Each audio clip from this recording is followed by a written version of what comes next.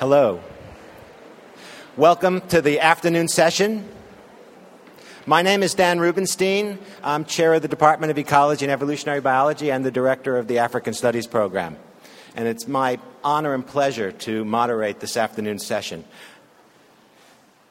We have two speakers. Each will speak for 30 minutes, and then we will entertain questions. And those of you up in the balcony, try to wave to catch my attention because the bright lights make it hard to see up there. Our first speaker is Michael Pollan, who is a contributing writer to the New York Times Magazine, and he is author most recently of The Omnivore's Dilemma, A Natural History of Four Meals. It was published in April 2006 by Penguin Press, and many of you have read it and were getting it signed earlier. His previous books are The Botany of Desire, A Plant's Eye View of the World, which was published in 2001, A Place of My Own, published in 1997, and Second Nature, published in 1991. In addition, Michael served for many years as executive editor of Harper Magazine and is now the Knight Professor of Science and Environmental Journalism at the University of California in Berkeley. His articles have been anthologized in Best American Science Writing, Best American Essays, and the Norton Book of Nature Writing. Please welcome him with me to give his talk on the Omnivore's Dilemma, Ethics and Other Considerations. Michael.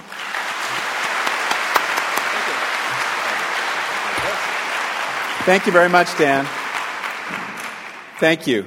Wonderful to be here, particularly because some of my favorite teachers in the food movement are here. I'm thinking Marion and Gary and Peter, and some of the people I heard this morning from whom I learned a great deal. I'm particularly grateful to Peter because he was this book I just published is the story of an education. Unlike everybody you've heard today, I'm really not an expert of any kind. I'm a journalist and a questioner and a quester, and so part of my quest took me right through the brain of Peter Singer, and in a kind of debate with him that took place mostly in my head. I learned an awful lot and clarified my own thinking. So that's one of the reasons I'm here, to honor Peter and my other teachers.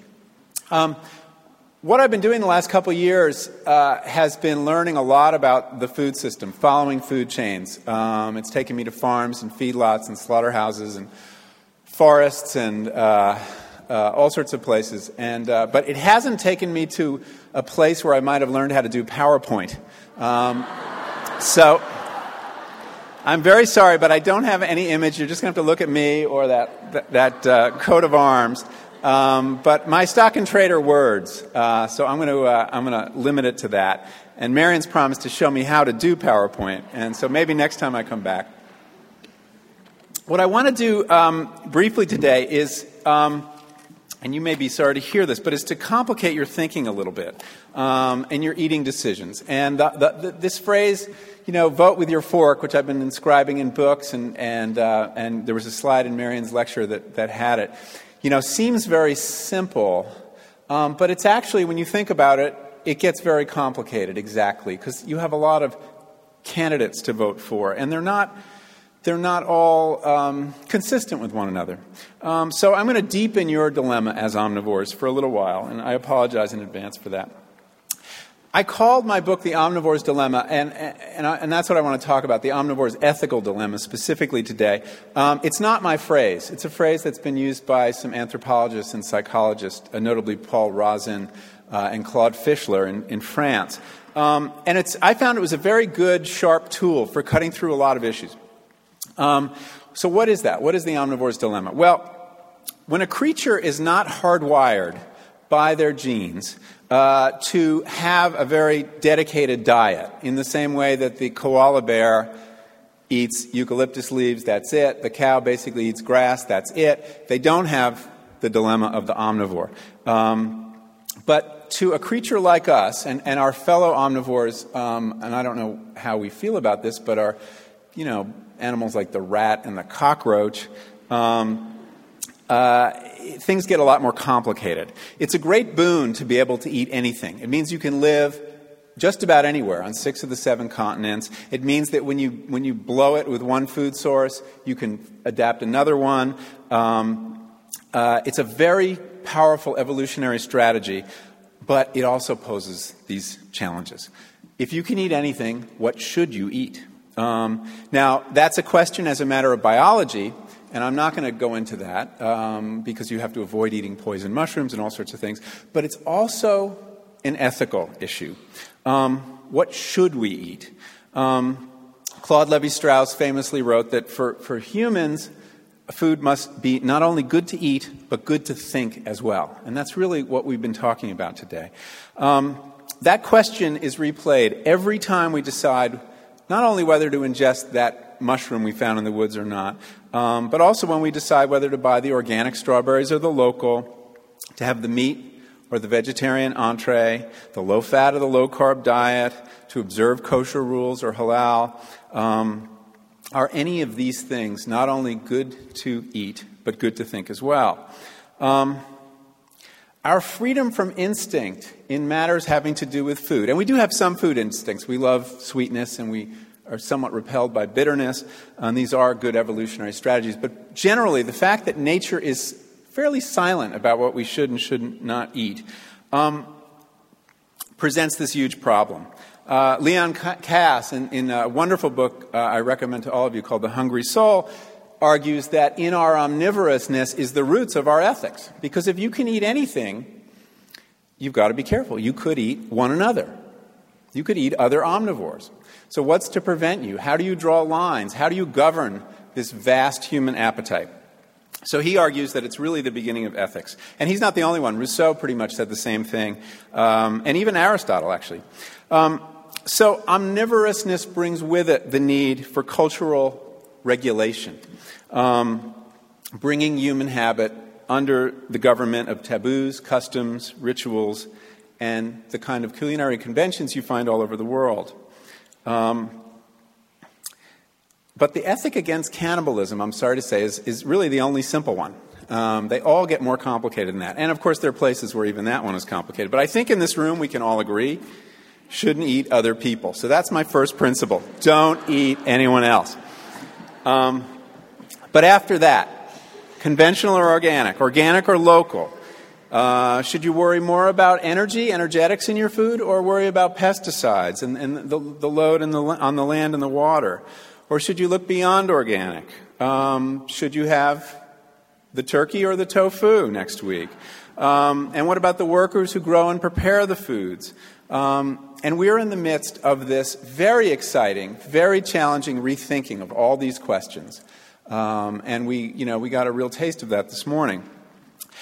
I began my book with a question, which is, what should we have for dinner? And some readers said to me, when they finished the book, I just read 400 and some odd pages, and you never really told me. And they felt a little let down. And the reason for that is, one of my conclusions is there's no right answer. There is no single ethical framework that can navigate all the dilemmas we've looked at: energy, animal rights and welfare, the health of the land.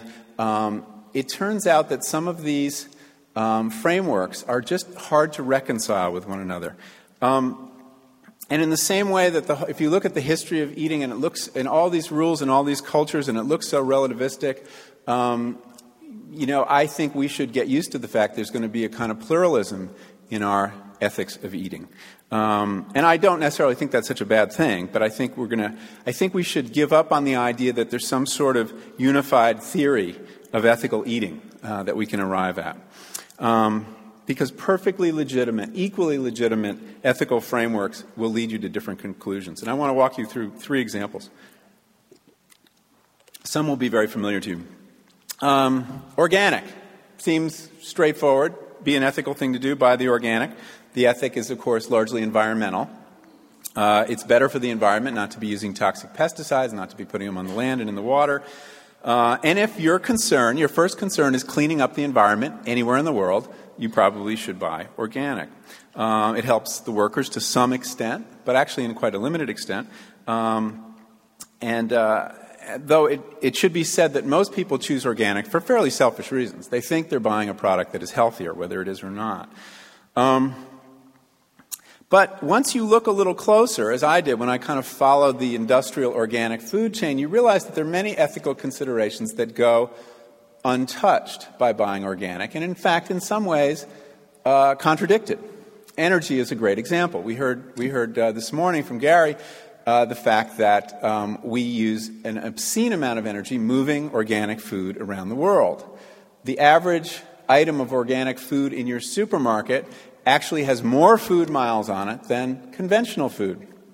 I was very alarmed and disappointed to hear that. I tell the story of an organic bagged mesclun salad from Earthbound Farms that if you have one of them here in Princeton, 56 calories of fossil fuel energy will be required to deliver 1 calorie of food energy to your plate.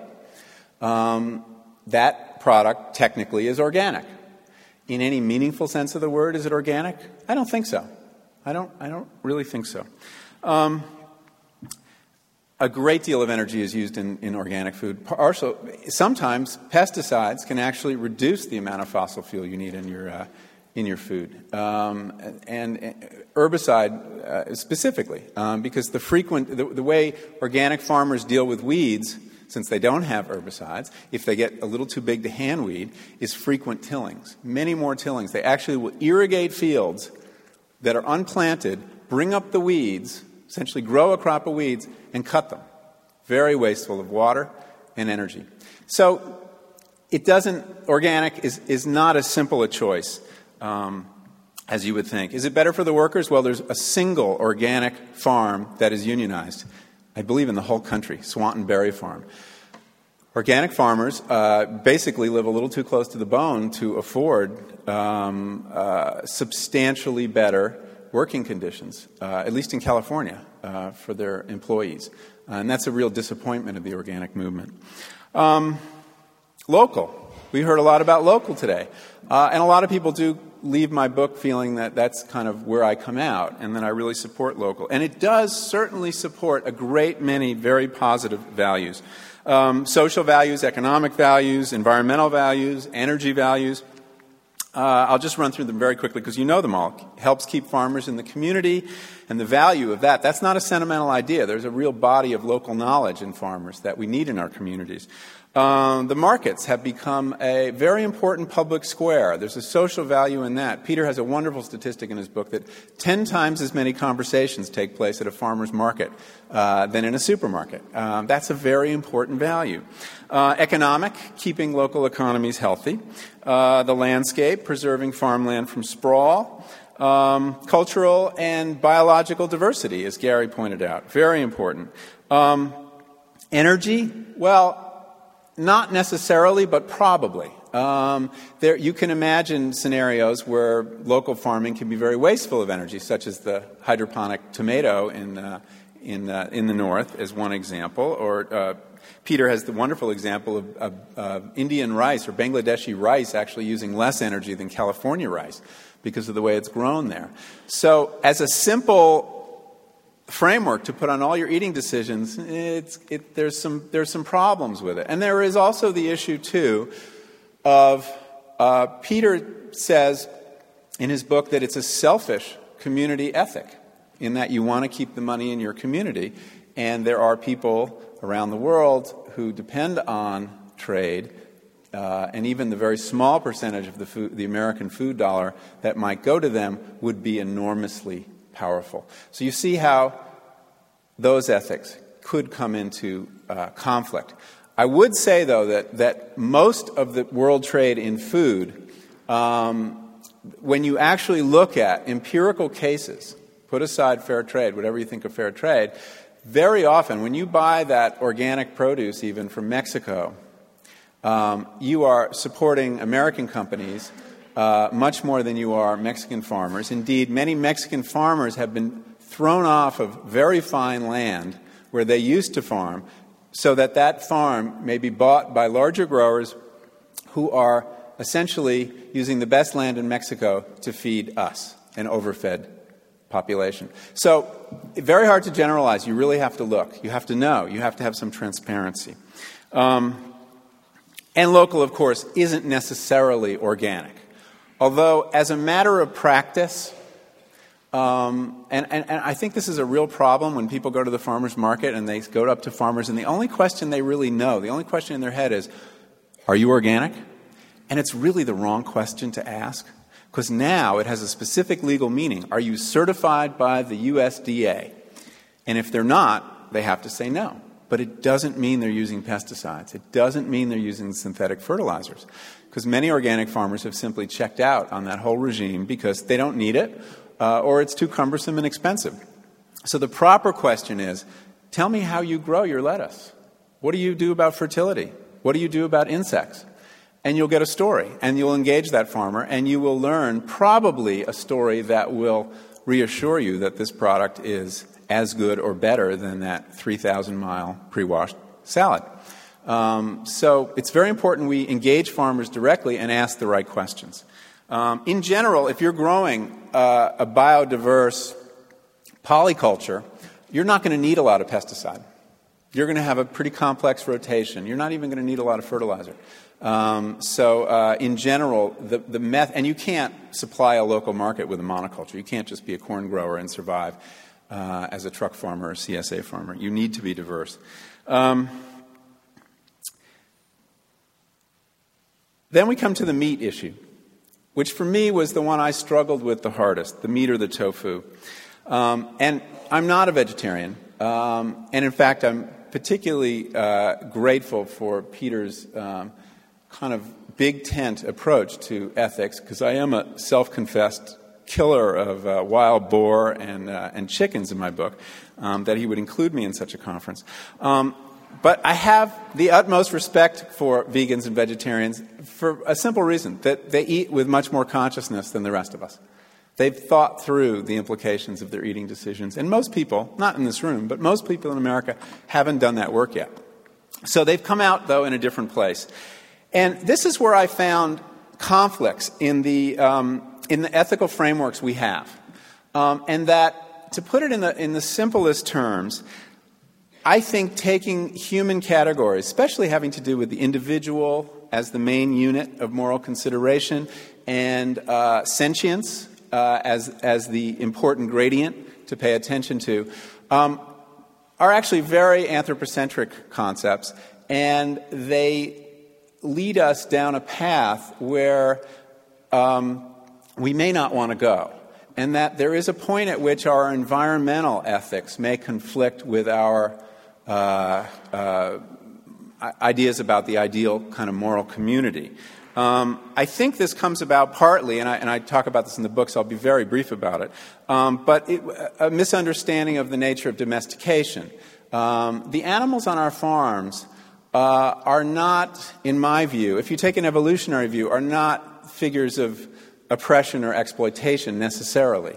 Many of them, most of them, have evolved in a specific direction to, in effect, trade their independence, their wildness for freedom, trade their freedom for protection, food, the life that you can have under the roof of human culture. This is not a consensual thing in any kind of moral philosophical framework. It's simply an evolutionary thing.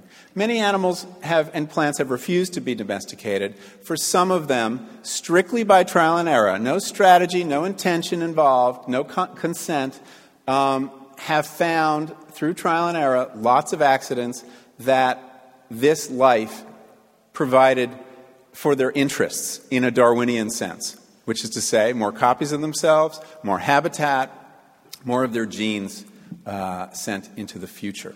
So that for these animals, farm animals, which are often disrespected, but I actually regard domestic creatures as some of the cleverest on the planet, and again, that is a metaphor, obviously, that for them, the good life depends on the good farm. Far too few of them have the good farm as their habitat, and less now than ever before. But these are animals that, when they do live in the good farm and have the humane life there, are realizing what they are on this planet to realize. And, of course, animals will only be on farms to the extent that we eat them. I would also submit that from everything I've been able to learn studying sustainable agriculture, it will be very hard to create a truly sustainable agriculture without animals. I believe animals are a very important part of the kind of polycultures we need. If we really want to create farms that are carbon neutral, that don't take a great many inputs, that do not remove fertility from the soil, that actually build the soil, build biodiversity, I think you're going to need a lot. You're going to need a certain number of animals on those farms. Many fewer than we have, many fewer than we're eating right now. There's no question we need to eat less meat. But I'm not prepared to write off eating animals. The other reason that I think it's important, though, too, is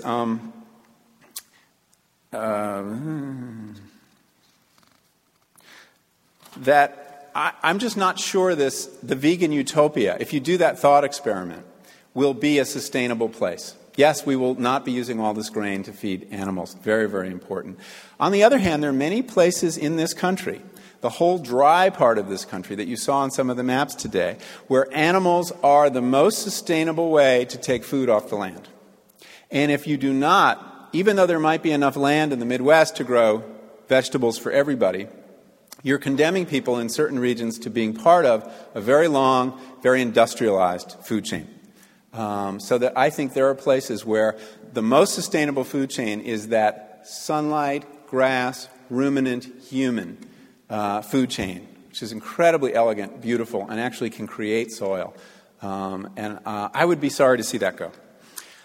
So that's another, example of kind of how the frames, the frame of our environmental ethics may come into conflict with other frames having to do with human morality. There are other examples. If you read Aldo Leopold's beautiful environmental land ethic, he talks about, what is right for a place is what contributes to its stability and health and integrity. And that sounds uncontroversial, but, you could argue that removing humans would be right under his environmental ethic. So I despair of the possibility of having a single ethical frame to deal with nature and deal with the community the human community we're part of. And I don't know that we can combine the human community with the natural community. So I'll leave that there, and maybe we can take it up in questions. So you see the omnivore's ethical dilemmas are not easily resolvable, and that you need to choose often between competing values. And the reason I don't tell people what they should eat is that depending where they start out, depending on what they value most, if their concern is energy, if their concern is the land, if their concern is their health, if their concern is the animals, they're going to come out in a different place. And you know what? That's fine. That's absolutely fine. They're going to come out a lot better than where most of us are today. And that's why what is most important, and this is the ethic that I want to leave you with, and it's one we haven't talked about too much today, and it's the one that I think is particularly relevant to our next speaker, is the important thing is the ethic to know. To know what you're eating, to know these few simple things. What are you eating? Where did it come from? How did it find its way to your table? And what, in a true accounting, it really cost.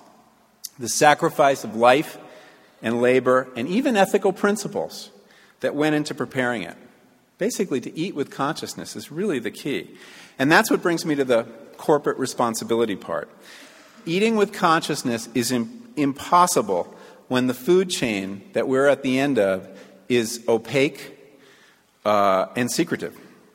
When the slaughterhouses bar their doors to reporters, or the companies refuse to tell us who their suppliers are or exactly what's in the food.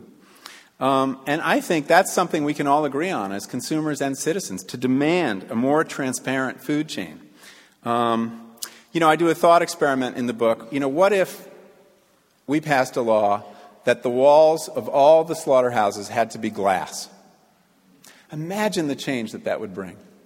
Simply by giving people the option, very few would take it, but giving people the option to see what happens in there. It would be as that language in the Geneva Conventions about torture. It would shock the conscience, and it would stop. There are other ways to do that. There was a wonderful experiment, I'll offer this as another thought experiment, in Denmark, where a supermarket chain added a second barcode to all the food that they were selling. or at least all the meat. I'm not sure if it went for the vegetables. And you could take that package of meat, that anonymous, shrink-wrapped, you could easily forget it's an animal package of meat that we all see in the supermarket, and you could bring it up to a kiosk and run that other barcode under the scanner, and up would come video of the farm where that animal lived. And you could press another button and figure out exactly what that animal had eaten, what day it had been slaughtered, and you could even get a picture of the slaughterhouse. Imagine the changes that would bring to our food system if we had such an option. So, this may be a naive journalist view of the world that, given the right information, all will be well. We do operate on that. That's one of our occupational prejudices. But I am convinced if people ate in the full knowledge of what they were doing, and they wouldn't do this every day, they wouldn't be bringing every package up to that scanner, I'm convinced they would make better choices, whatever those choices were. Better for the farmers, better for the animals, better for the environment. And if the companies really want to help, they could start by opening their doors and windows wide. Thank you very much.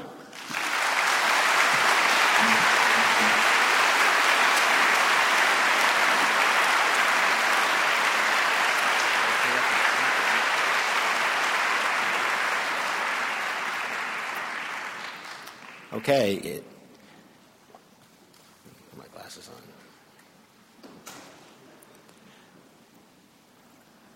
Our second speaker is Bob Langert, who's the Vice President of Corporate and Social Responsibility for McDonald's Corporation. Bob is engaged in social responsibility issues since the late 1980s. In his role as Vice President, Bob contributes to a wide range of areas, including McDonald's commitment to the environment, animal welfare, balanced active lifestyles, and supply chain responsibility, and much more. He has helped to lead McDonald's Global Environmental Council, the International Scientific Advisory Council, and the Global Advisory Council on Balanced Active Lifestyles. In 2002, Bob coordinated the release of McDonald's first worldwide social responsibility report. He and his team collaborated with many stakeholders to recently complete McDonald's third worldwide corporate responsibility report, which was released in August 2006. He is also involved in global environmental management systems and issues, McDonald's Animal Welfare Council, and global supply chain issues, which includes sustainable agriculture, animal welfare, biotechnology, and animal agricultural issues and nutrition. So please welcome Bob. He's going to talk on Fork to Farms.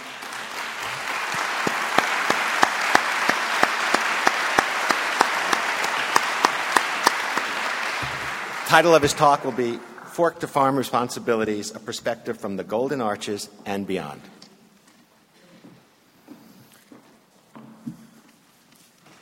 Well, good afternoon, and great to be here and be part of this dialogue. McDonald's is in the news a lot.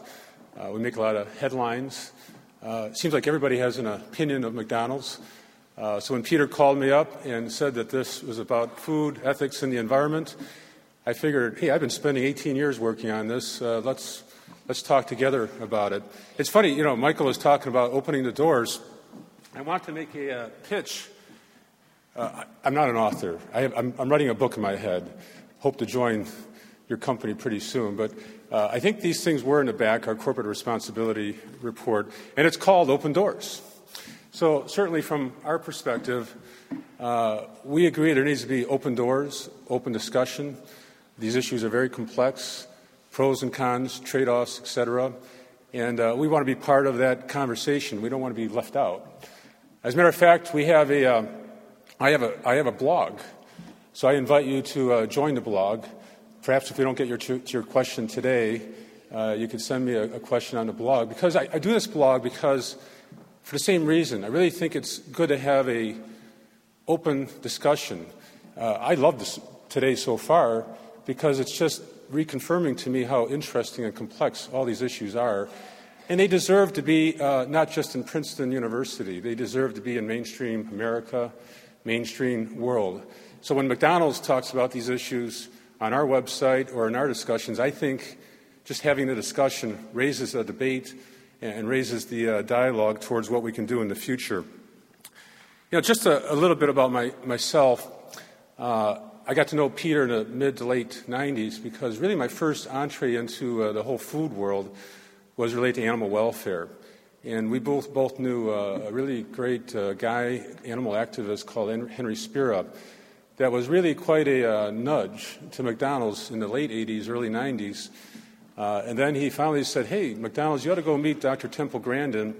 It was talked about this morning that she's one of the best animal behavioral scientists in the world. She's got a program that perhaps you can implement with your suppliers. I'll talk about that more later, but that's how we became connected. I started on environmental issues because I was in charge of buying some packaging back in 1988. I actually started at McDonald's in 1983. I was in charge of truck drivers. I just never thought I'd go from truck drivers to dealing with what I'm dealing with over the last 18 years. But I was moved into buying packaging, foam packaging, paper packaging, breakfast platters. And that's, if you remember, that's when we had the CFCs, the ozone layer, the Montreal Protocol. And I was in charge of kind of phasing it out, also looking to set up recycling systems. And that's when we worked with the leading influential environmental group called the Environmental Defense back in 1991. The whole idea was to take a look at what was then, a very controversial issue. If you talk about the garbage crisis, I wouldn't equate it to the whole obesity debate of today, but it was quite an emotional issue back in 89, 90, 91. And we decided to tackle that one head on by working with a leading environmental group, invited them into our doors, open doors to all of our people working in our restaurants. What can we do to reduce waste? Well, it worked like magic.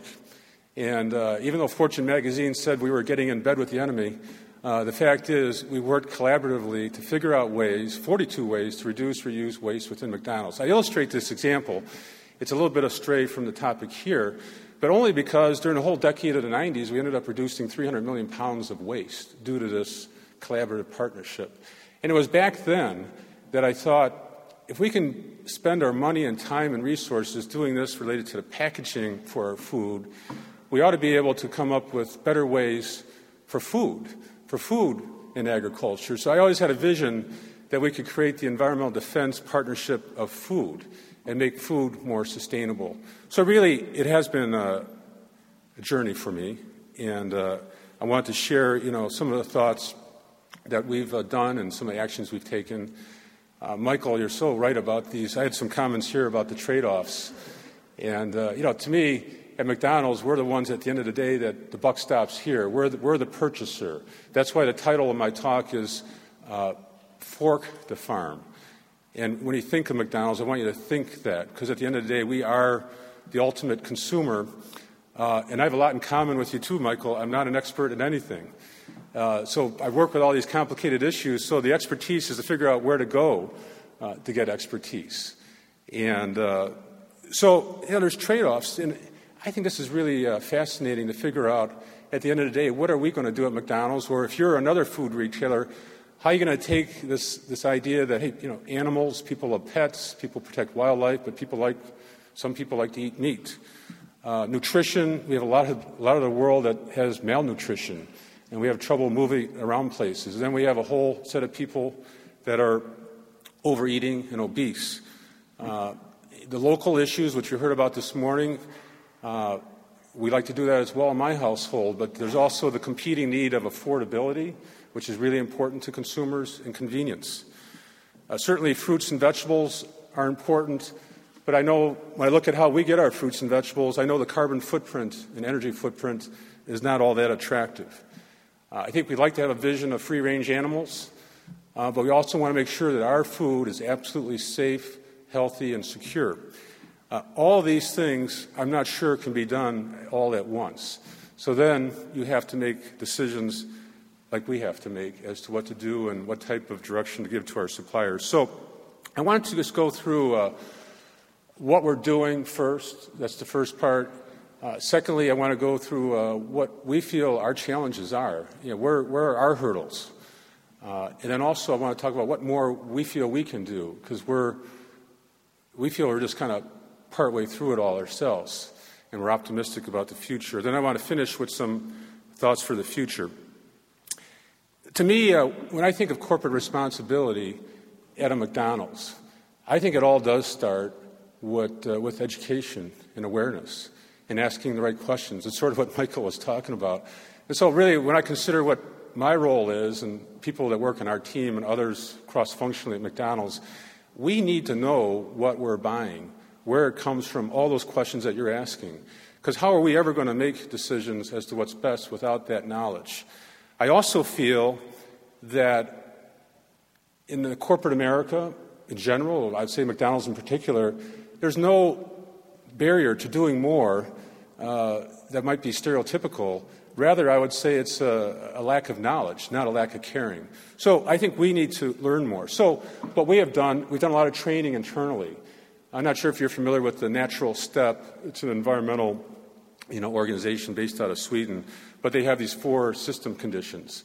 And we brought them in, and they trained our top worldwide supply chain management. I always remember the meeting in Frankfurt, Germany, to go through the 4 system conditions and to do backcasting and sustainable gap analysis. And it was wonderful to go through this workshop where our supply chain leaders are really taught the very principles of sustainability using that framework. We have worked with Conservation International, a leading conservation group, and works a lot in agricultural issues that also work with us and train us. And we have, through all that work, we have established a supply chain vision related to social responsibility, and it's one of our 3 pillars of strategy for supply chain. But our vision for the future is this. We envision a supply system that profitably yields high-quality, safe products without supply interruption while creating a net benefit for people, their communities, biodiversity, and the environment. That's what we're working towards. The highlight to me was about 6 years ago, after this Natural Step training, we brought in we have a biannual convention where 15,000 people from McDonald's come in. It's a great event. And we had an offshoot meeting with all of our suppliers from around the world. So we had about 500 of our top suppliers, their leadership, and we had a segment with the supply chain leader here talking about sustainability and what it means for our business. So they got a dose of our values and a dose of our direction that we want to take, and we've been working on it ever since. We continue to do this. This is a big part of our work, is translating all the concerns and issues that you're dealing with here through our filter back through our suppliers.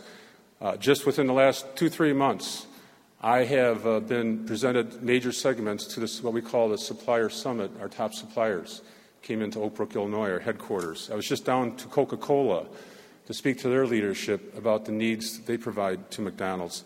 And just within the last 2 weeks, social responsibility was a big part of the agenda for our Asia-Pacific meeting with all of our suppliers. So it's alive and well. So education awareness comes first. Secondly, we work very hard to integrate systems, a systems approach. These issues can be emotional and all that. What we want to do is get it to be more of a rational, systemic approach that has measurement and accountability. So one of the chief ways we do that is we have, it's an internal term, it's called SQI, Supplier Quality Index. But on the Supplier Quality Index, that's how we review our suppliers on an annual basis. And we just don't review them for, the price and affordability and the quality and the dependability and the research and innovation. Those are all important criteria. But part and parcel is what are they doing related to our code of conduct and people? What are they doing with the environmental scorecard? How are they following through on animal welfare?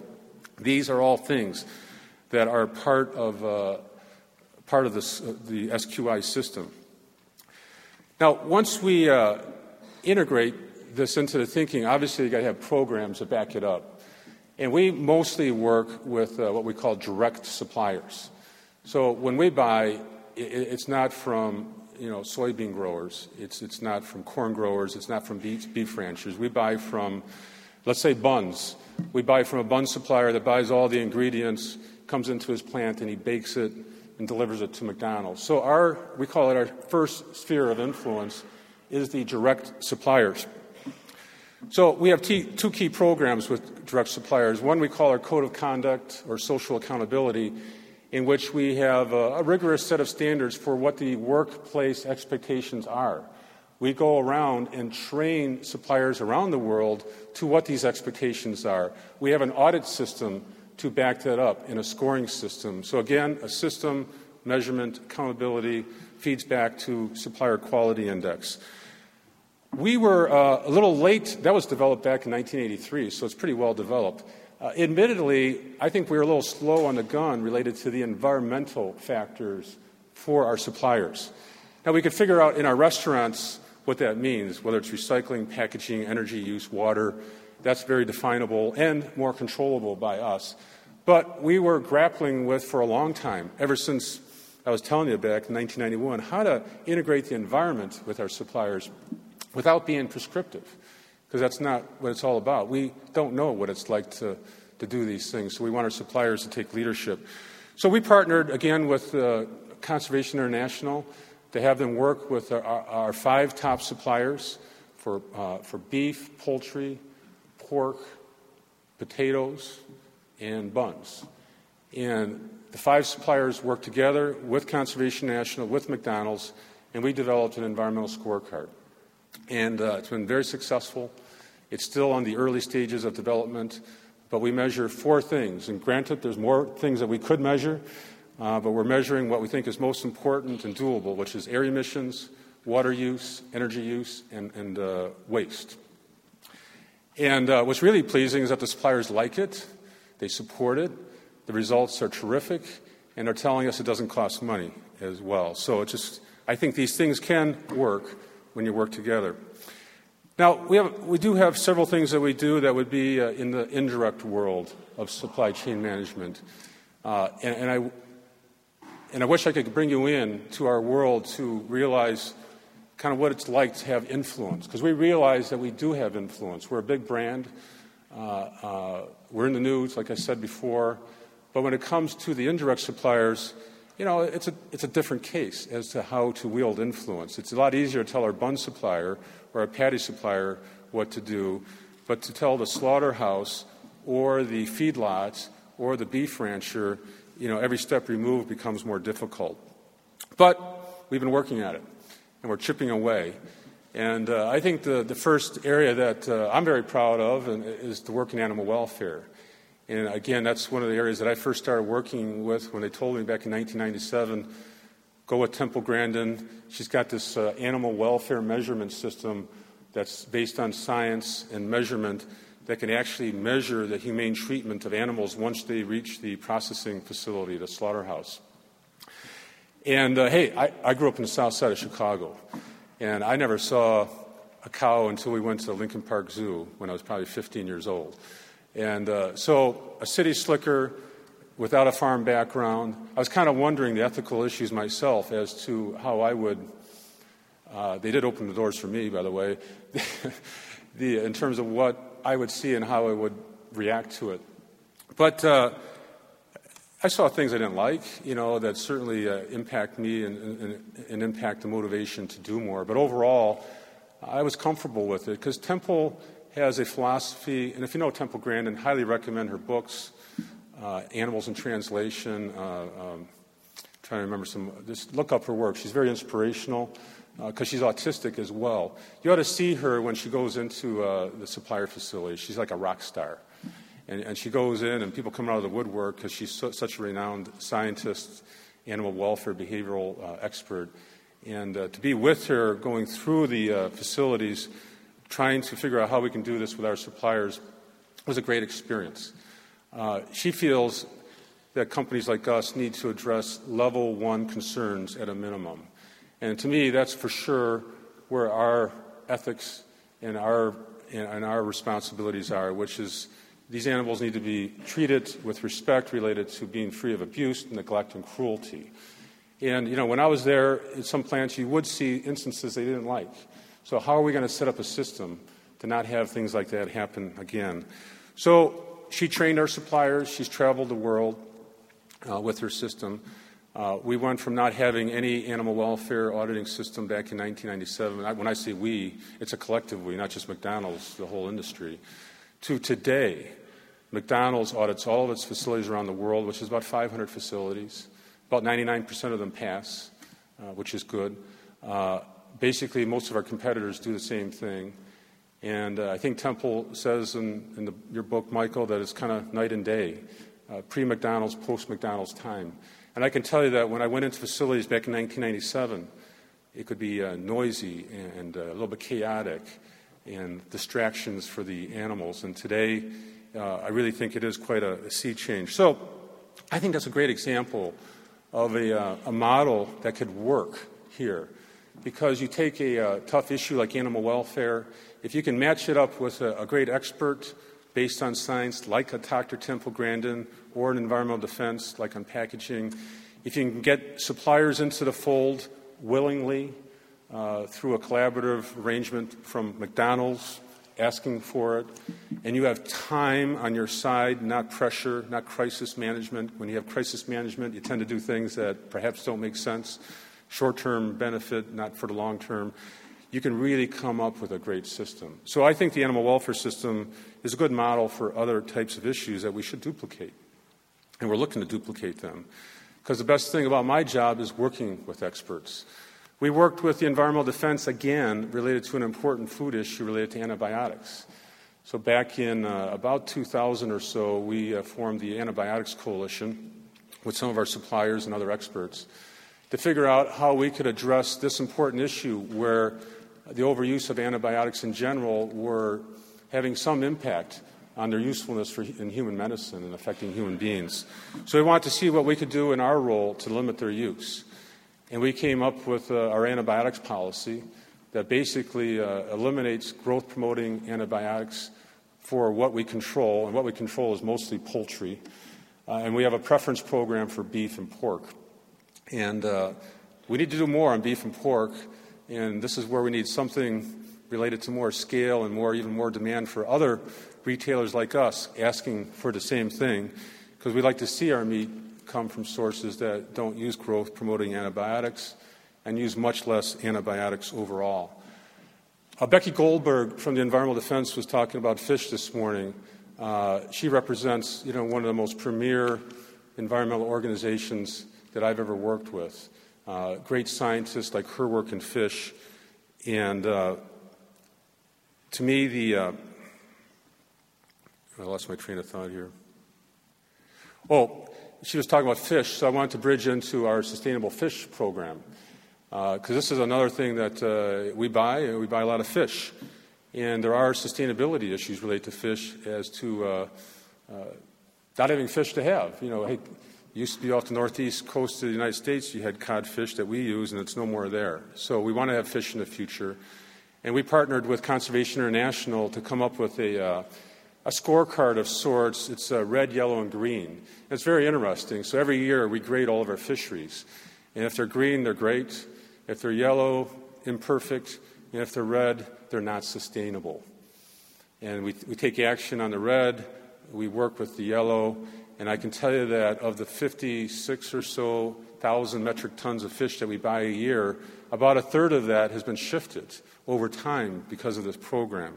So again, you could see the theme following through, setting up a system, having measurement, having accountability.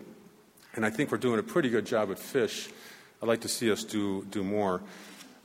Before I get off the indirect supplier issue, I think two things happened this year that are interesting related to other food and environmental ethical issues. One is Greenpeace released a report about soya growth in Brazil impacting the rainforest.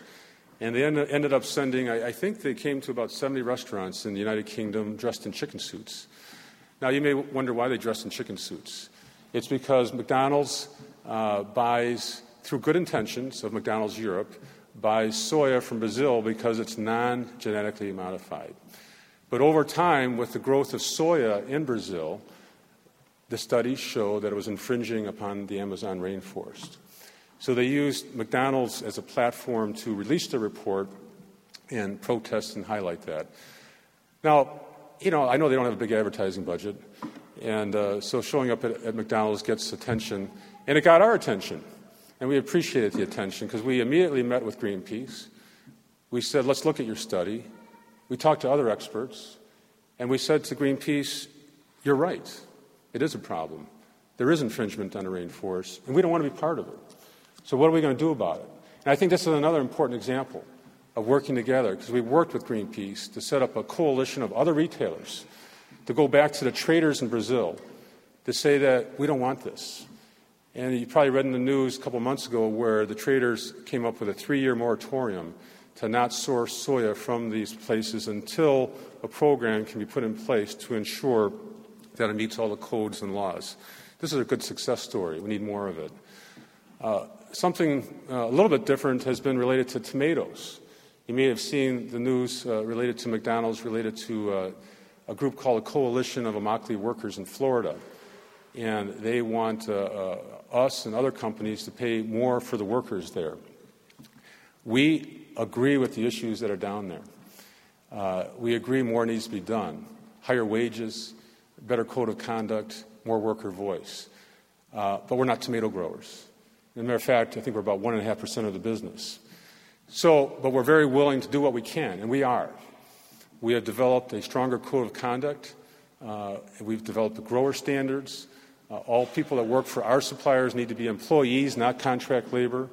And we have a preference program that we're shifting business, and we've eliminated suppliers, and we're shifting business to those that pay the highest wages.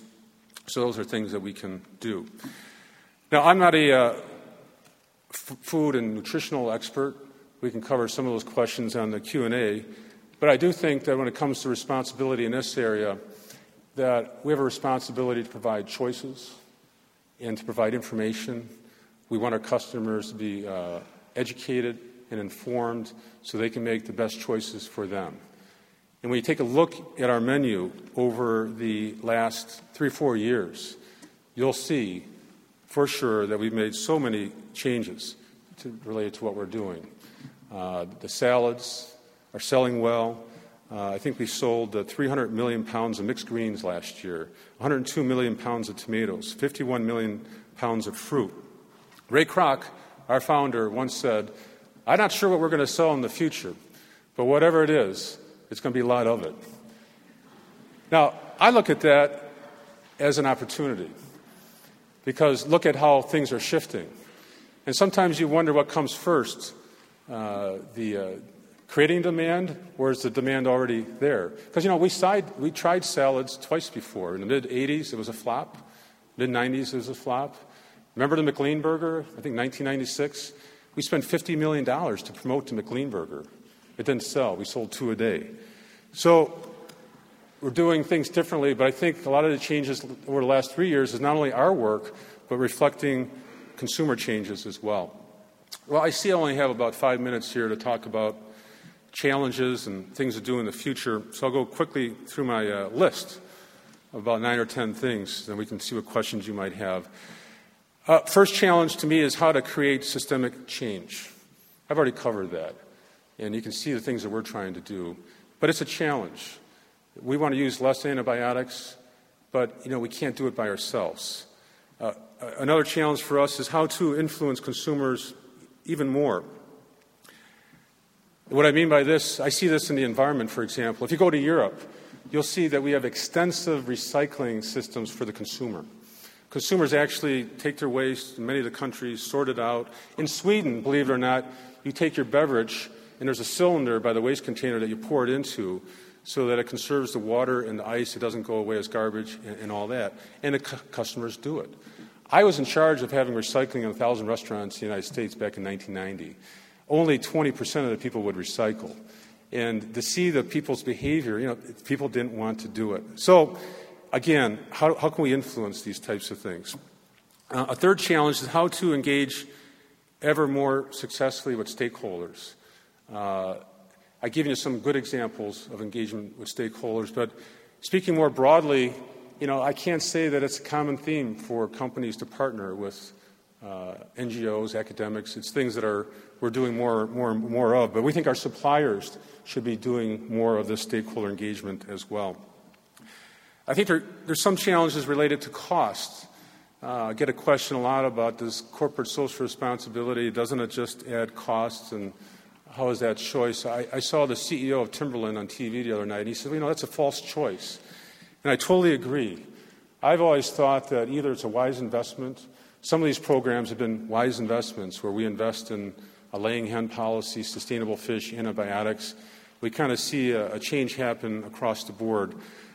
Or, to me, more likely, it's just not really spending more money, but spending it more wisely.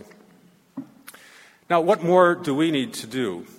I think we can do more establishing a better purchasing preference system. If you read our report, we did invite 6 students from the Haas School of Management in Berkeley, open doors to go into our facilities, both the slaughterhouses and the feedlots and the ranches, et cetera. And their report, which is their report, their words, it's all in here. So they wrote about the good, the bad, the ugly, and made their recommendations to McDonald's. Their number one recommendation was to come up with a preference program. That there's a lot of good practices out there. Why can't McDonald's, through its upstream suppliers, buy from those that have the best practices? Well, we agree. We agree too. But we sit around a room, we're trying to figure out how to do it. So we haven't figured out how to do it because that's not normally what we purchase. We need to come up with better measurement.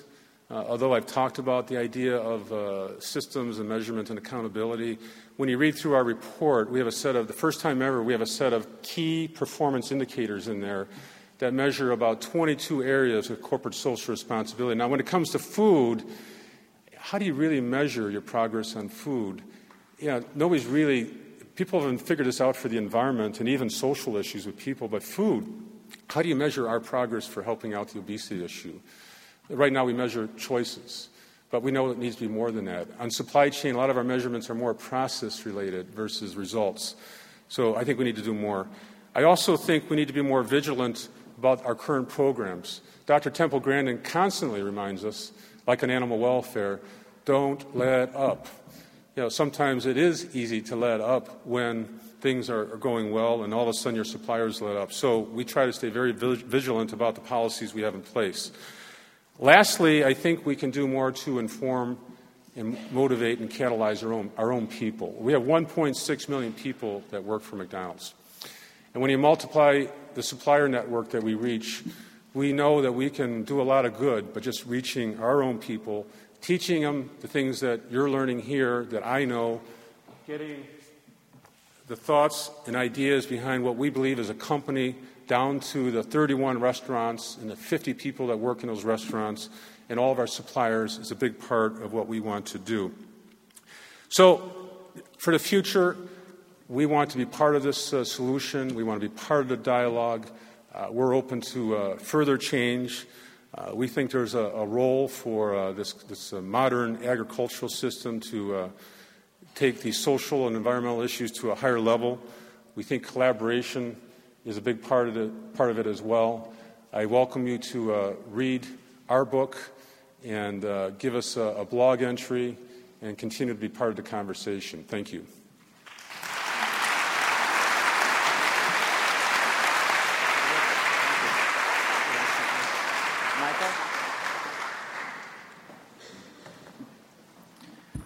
Okay, we're open for questions.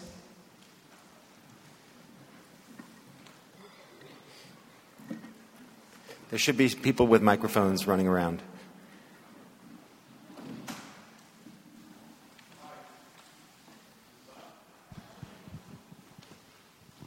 Hello, there we go.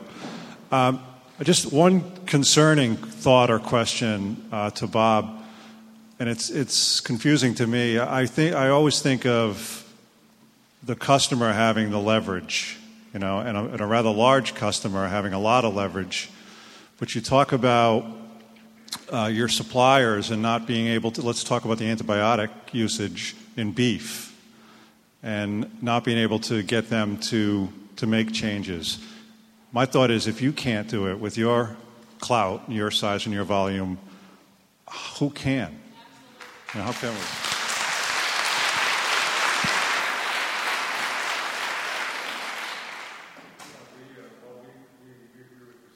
And we would love to join a coalition of other like-minded companies to call for the same thing.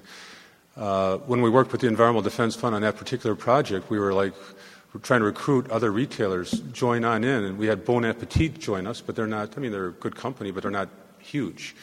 We couldn't recruit others. We've been out there at conferences and trade association meetings asking to do more in this area. We've been asking for other retailers to join this effort. So I'm with you. I agree. I'm curious to know why you can't do it alone, though. Is it a matter of losing competitive advantage? Well, it's because you're changing the agricultural system.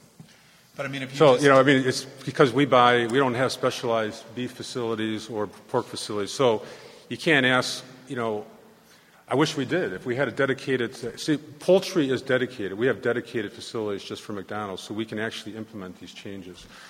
We don't have dedicated facilities, so they can't just do it for a small slice of business. But I mean, if you just said, okay, we're gonna, we saw those images of the battery cages of the hens, and if you were to decide as a company that was a priority, and you were only use free roaming hens for your eggs, you don't think the industry would follow? Well, we do have dedicated facilities for laying hens, and so that's why we're able to do that. So that's an interesting story in itself. When we introduced our laying hen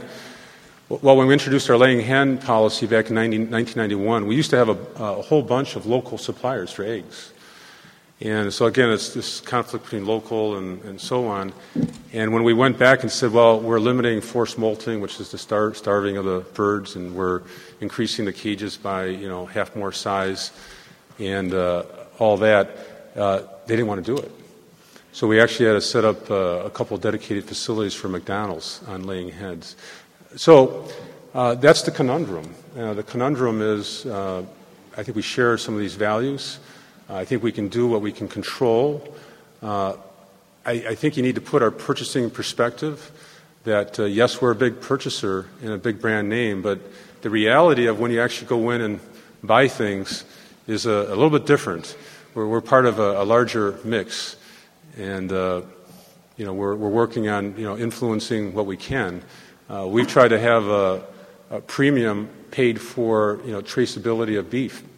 Yet very few people want to do that. So even when you pay for it, we're not always getting what we want.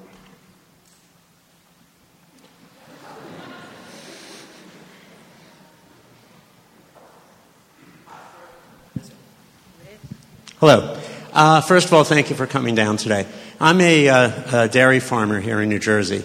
And yes, there are actually dairy farms in New Jersey.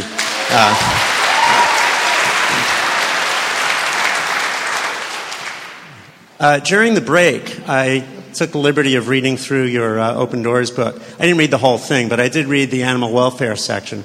And the work you've done with Temple Grandin is very commendable.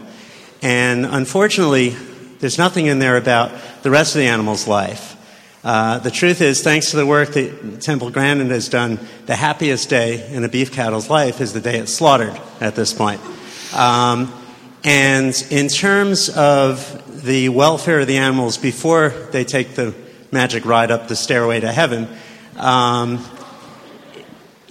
probably you could eliminate 10% of your antibiotic use and 10% of most of the other problems in your food chain with beef by buying 10% of your beef from non-feedlot sources. And if you started with 0.5% the first year and 1% the next year and ramped it up, the industry would follow you because it's actually cheaper to produce beef on grass than on grain. The problem is that the farmers are all locked into selling the beef that they think the industry wants to buy, which is very fat, young cows. And at some point, we have to look at all the issues, animal welfare, energy use, antibiotic residue. It all comes down to this. Cows evolved on grass. And if McDonald's can see clear to migrating themselves towards beef from cows raised on grass, an awful lot of the problems go away all at once. Is there any plan? Is there any discussion towards that end at McDonald's? Well, if you look at McDonald's globally, there is grass-fed beef. So certainly if one were to look at the future and what the potential is, we have grass-fed beef, I think, primarily in Australia. It's predominantly in South America as well. So, but we're buying from what the infrastructure is. So your question is, can we change an infrastructure in the United States that is based on a different model? And we do have some grass-fed beef that we use in the United States as well. So I think it's a good, interesting issue to explore in the future. I mean, I think there should be different options. That's why I like the purchasing preference program approach, that where there are best practices, whether it's related to antibiotics, watershed management, shade for cattle, energy use, we should be rewarding those upstream suppliers that have those best practices. And I think that is a great way to use the money that we already have that buy these products. We should reward, we want to be rewarded too, by the way. We want to be rewarded in our field for what we do. I mean, if you are going to go to an informal eating out place to eat, hey, take a look at what we're doing versus your other choices. I want you to do that. When you make that choice, I want you to do that, just like we should be then doing the same thing with our suppliers. Up in the back. Can you get a microphone up there? Hi, I also just want to say thank you for engaging in this conversation, but I was wondering, you said McDonald's is the ultimate consumer, and just in terms of ethics, I mean, we talk a lot about excess consumption being unethical in a world of finite resources, and I'm wondering how, as McDonald's continues to grow, and you continue to use more water and land, et cetera, all of our resources, how you can reconcile corporate social responsibility with that.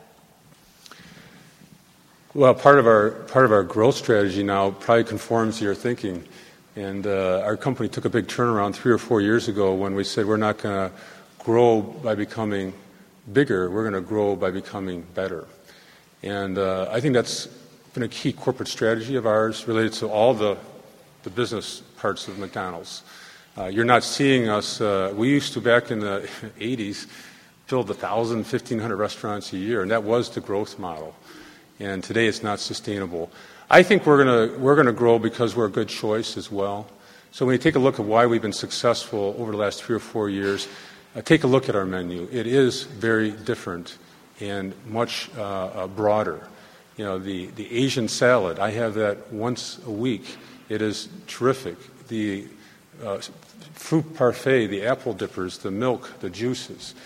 More chicken. We sell almost more chicken than we do beef. So, I mean, I'm saying it's different today. So I think we're going to grow by being better and providing better choices for consumers, and others will not be growing. They'll be losing business.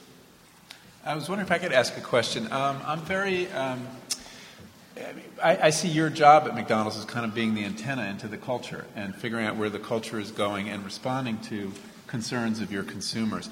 I'm wondering, and you've also been a company that's responded to pressure of various kinds, animal rights and various groups who brought pressure to bear on you, and have often responded in very positive ways. I'm wondering how we could help you push things further and harder. Boycott?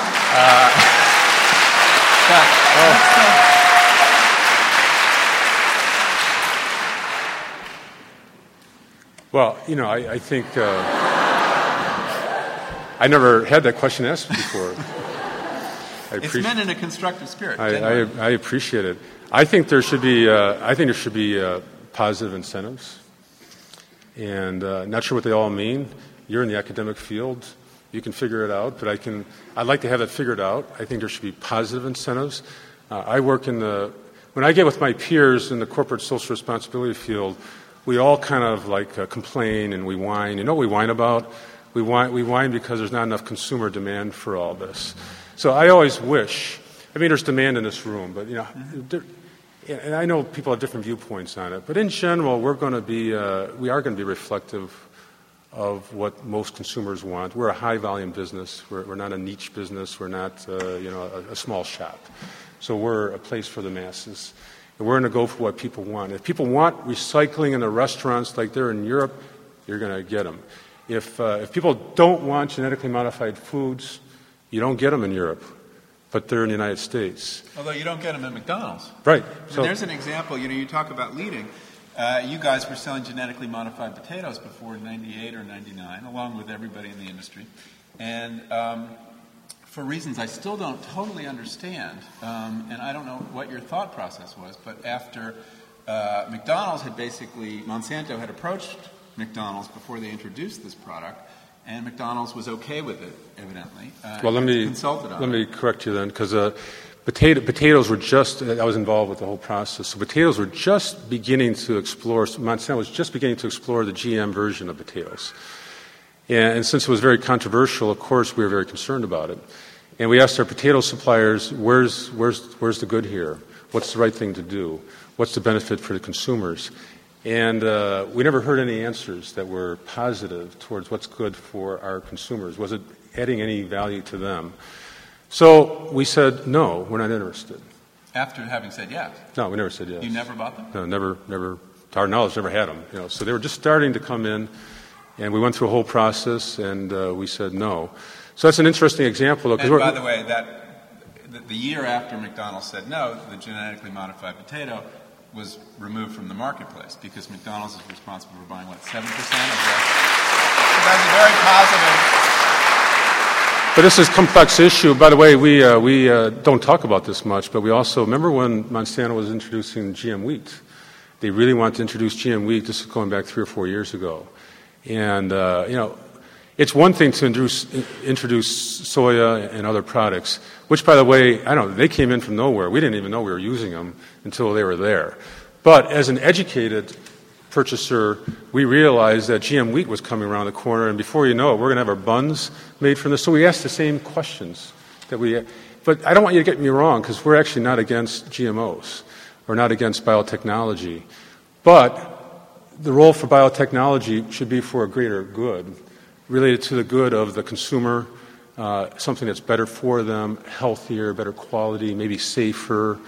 But the benefits that were being described to us weren't benefits. They're benefits that were for Monsanto or for somebody else.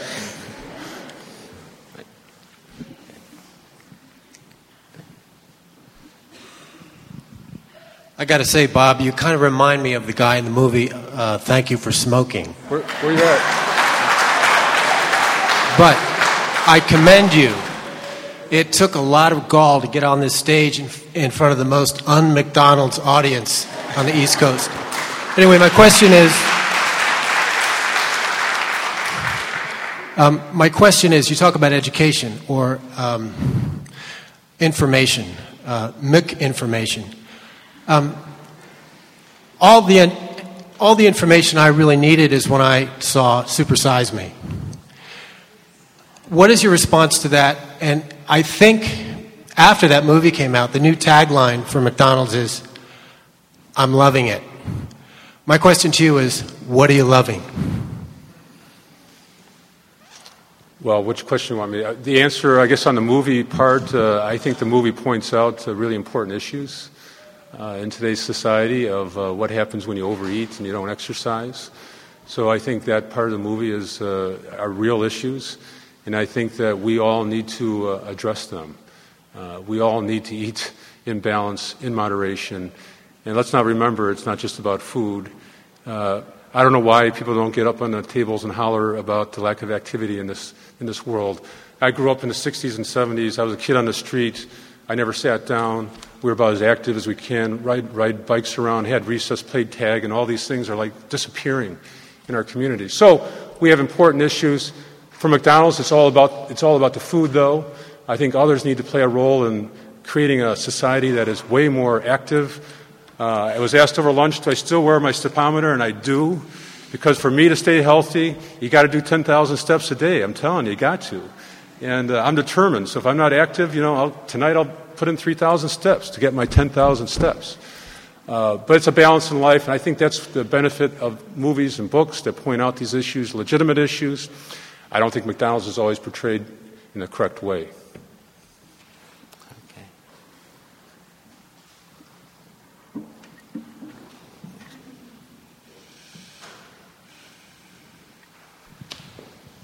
I'd like to second the motion that you were very courageous to come, Bob.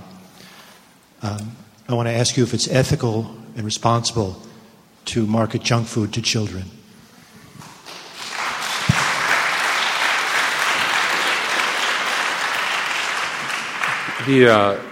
I think our company we have very responsible practices related to marketing to kids. If you take a look at what we advertise, we advertise things that are in the proper portion size. Commercials show kids in activity so that we can, promote that. We have our own set of internal standards. There's some standards that you heard of this morning that we signed on to earlier this week that says, yes, we can do more and we should do more. Then ultimately, it really comes down to the food. I take exception to your definition of the food, but take a look at the food, take a look at the calories, take a look at the fat, take a look at the other alternatives that kids eat as well. So just take a look at the big picture. But we need to do more on food. We can't settle on, we're selling 3 times the 1% milk than we did 4 years ago because we introduced nice little jugs for them. We're selling apple juice. We're selling apple dippers as a replacement for fries. We're exploring alternative food menu items for kids. It is one tough code to crack. I've been in charge of this Global Advisory Council on Balanced Active Lifestyle. We work with 15 of the very best nutritional experts around the world, and they're tough-minded, independent people. That's why I'm glad to be here. This is just okay. Because, we get very constructive, solid, strong feedback all the time, and we are looking at trying to create more options for kids as well. But getting things that they will actually buy and enjoy is a challenge.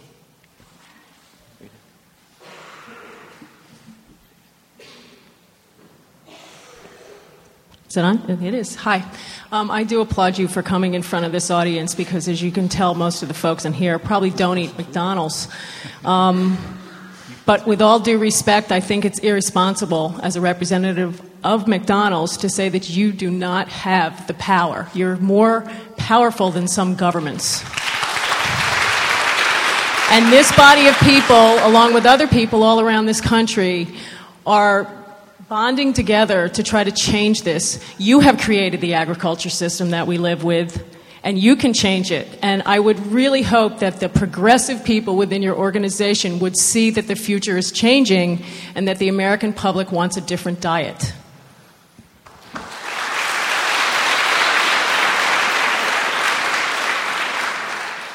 Lynn, could you come up to front?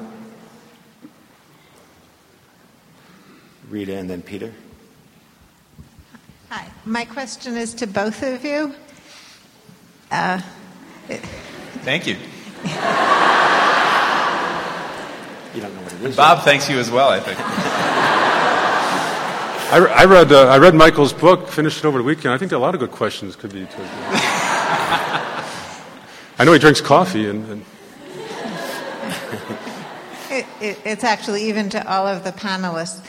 If McDonald's were to offer 0.25% of its annual profit in America, would the panelists at today's conference join with McDonald's to figure out how that money could best be used to create a better food system in our country?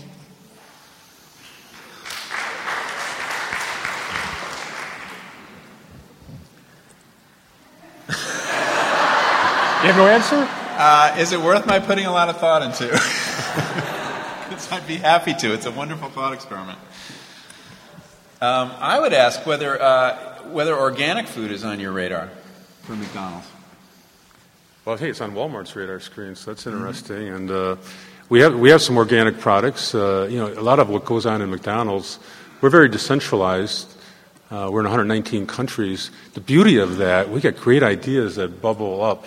Europe tends to be a thought leader related to social, environmental, and agricultural issues. So we're using some different organic products in Europe and looking at other sustainable type of branded efforts as well. So I don't know. I'm not in charge of menu, but I do think that you take a look at the past. The past is just the past.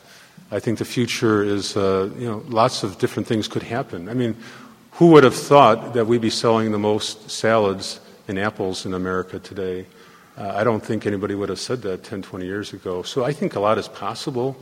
To answer that question, we're looking to join into a broader coalition effort. So I'll answer your question just more broadly. There's a great group that we're a part of in Europe called the Sustainable Agricultural Initiative, and it's a coalition of like-minded companies that really want to advance the sustainable practices at the agricultural level. We've been trying to get a North American chapter going on, and again, we just haven't been able to get others to join in. So the answer is, in general, yes, to join an effort. I think sustainability needs to be much further up the radar screen of everybody in agriculture. Peter? I have a question for both of you, actually, but they're separate questions. I want to thank you both for coming and enriching the conference. For Bob, I'm sure you saw the results, and Paul Shapiro talked about it, that on November the 7th, 62% of Arizonans voted against the sow crate, and we saw earlier that a majority of people in Florida did. I think it's safe to say that a majority of Americans, including a majority of your customers, I assume, would not want that system if they could see it. Now, your social responsibility report says open doors, but I dare say that you haven't educated your customers to say that if you buy pig products from McDonald's, they came from sows who were confined, locked up all their lives, basically, in crates that they couldn't move around. So I'm asking you, since there are viable alternatives, economically viable alternatives to this, whether, if you really believe in open doors, you'll either tell your customers where their pork products are coming from, or take some steps towards moving away from that.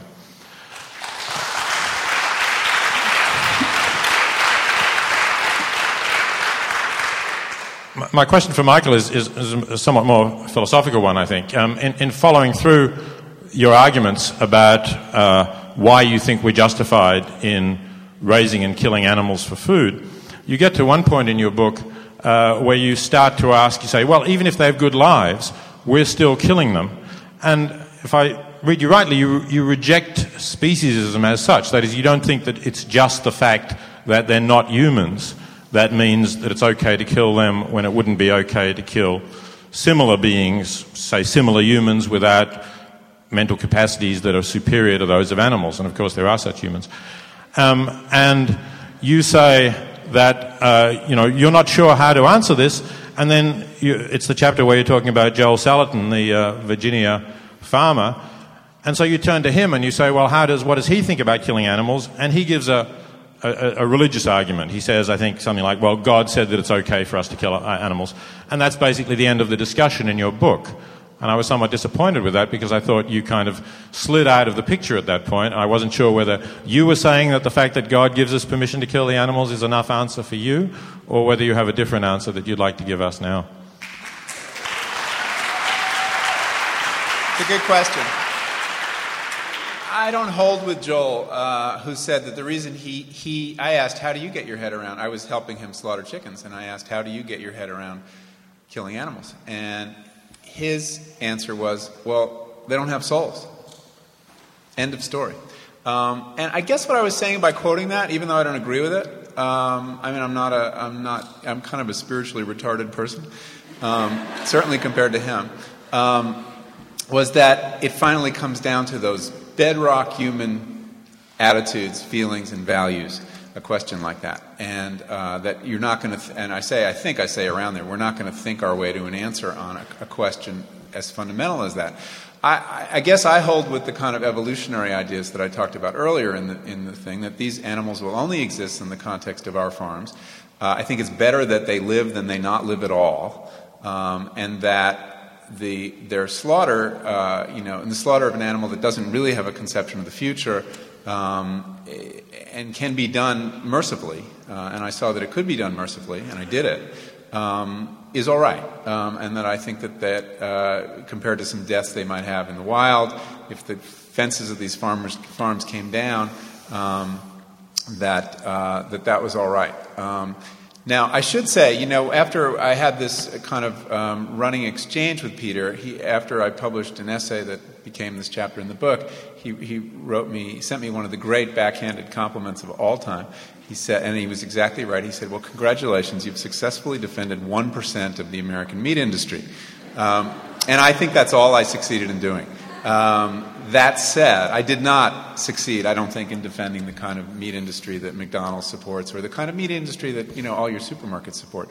But I think it was important to have that case, to have a case where it is humane, the animals are better to have had this life than no life at all, because, of course, with the exception of the pigs, who can make it on their own pretty well, all our farm animals would be extinct if we did not eat them or essentially if we did not eat them, and the role they could play in a genuinely sustainable agriculture, how important that was.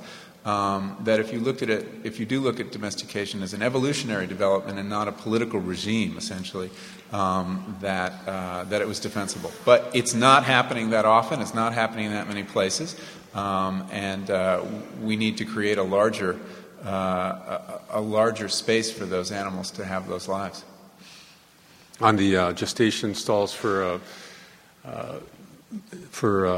sows, you totally agree with you, Peter. I think we don't view what Paul showed as being sustainable or acceptable. So we agree with Temple. Temple's one of our chief advisors. She doesn't think that's the way things should be done in the far future.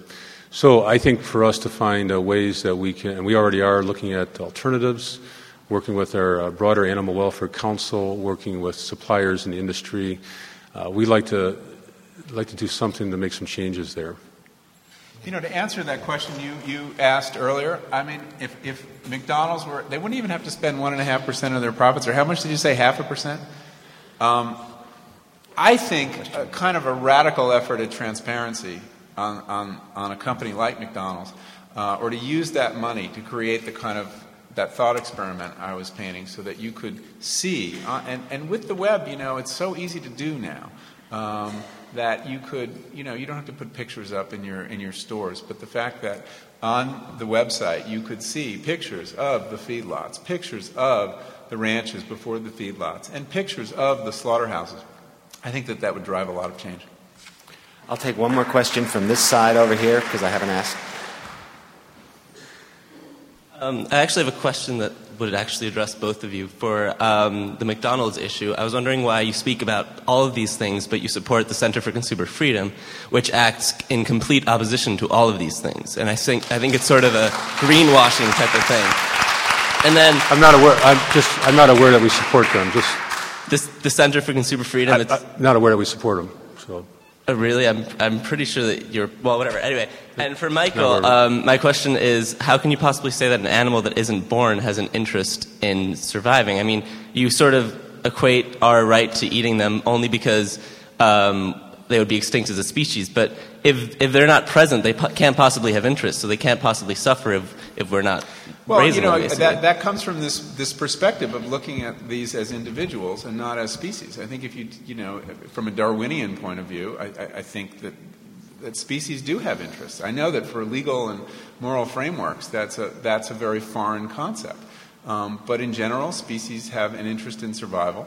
I mean, not in the sense in which moral philosophers talk about it, but it seems to me that it's better that there be such a thing as cow or chicken than there not be. Now, fundamentally, is that my personal preference, or is that it's also an issue of biodiversity too. I think these domesticated species are great creations. You can call them cultural creations, and that we should preserve them for the same reason that we preserve other things that have come out of culture. Although they're a very special kind of cultural creation, because they contain our culture, but they also contain the wildness from which they grew. So, yeah, I mean, something that doesn't exist from the point of view of moral philosophy doesn't have an interest. What I'm saying is it's better. I'm saying it's better that they exist than that they don't exist at all. Okay, I'm sorry I have to bring it to a close in order to stay on time.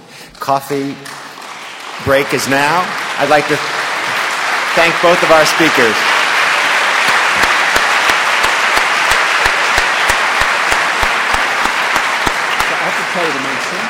Return at 4 o'clock for the last session. And I gave that thing in the report that wasn't in the book.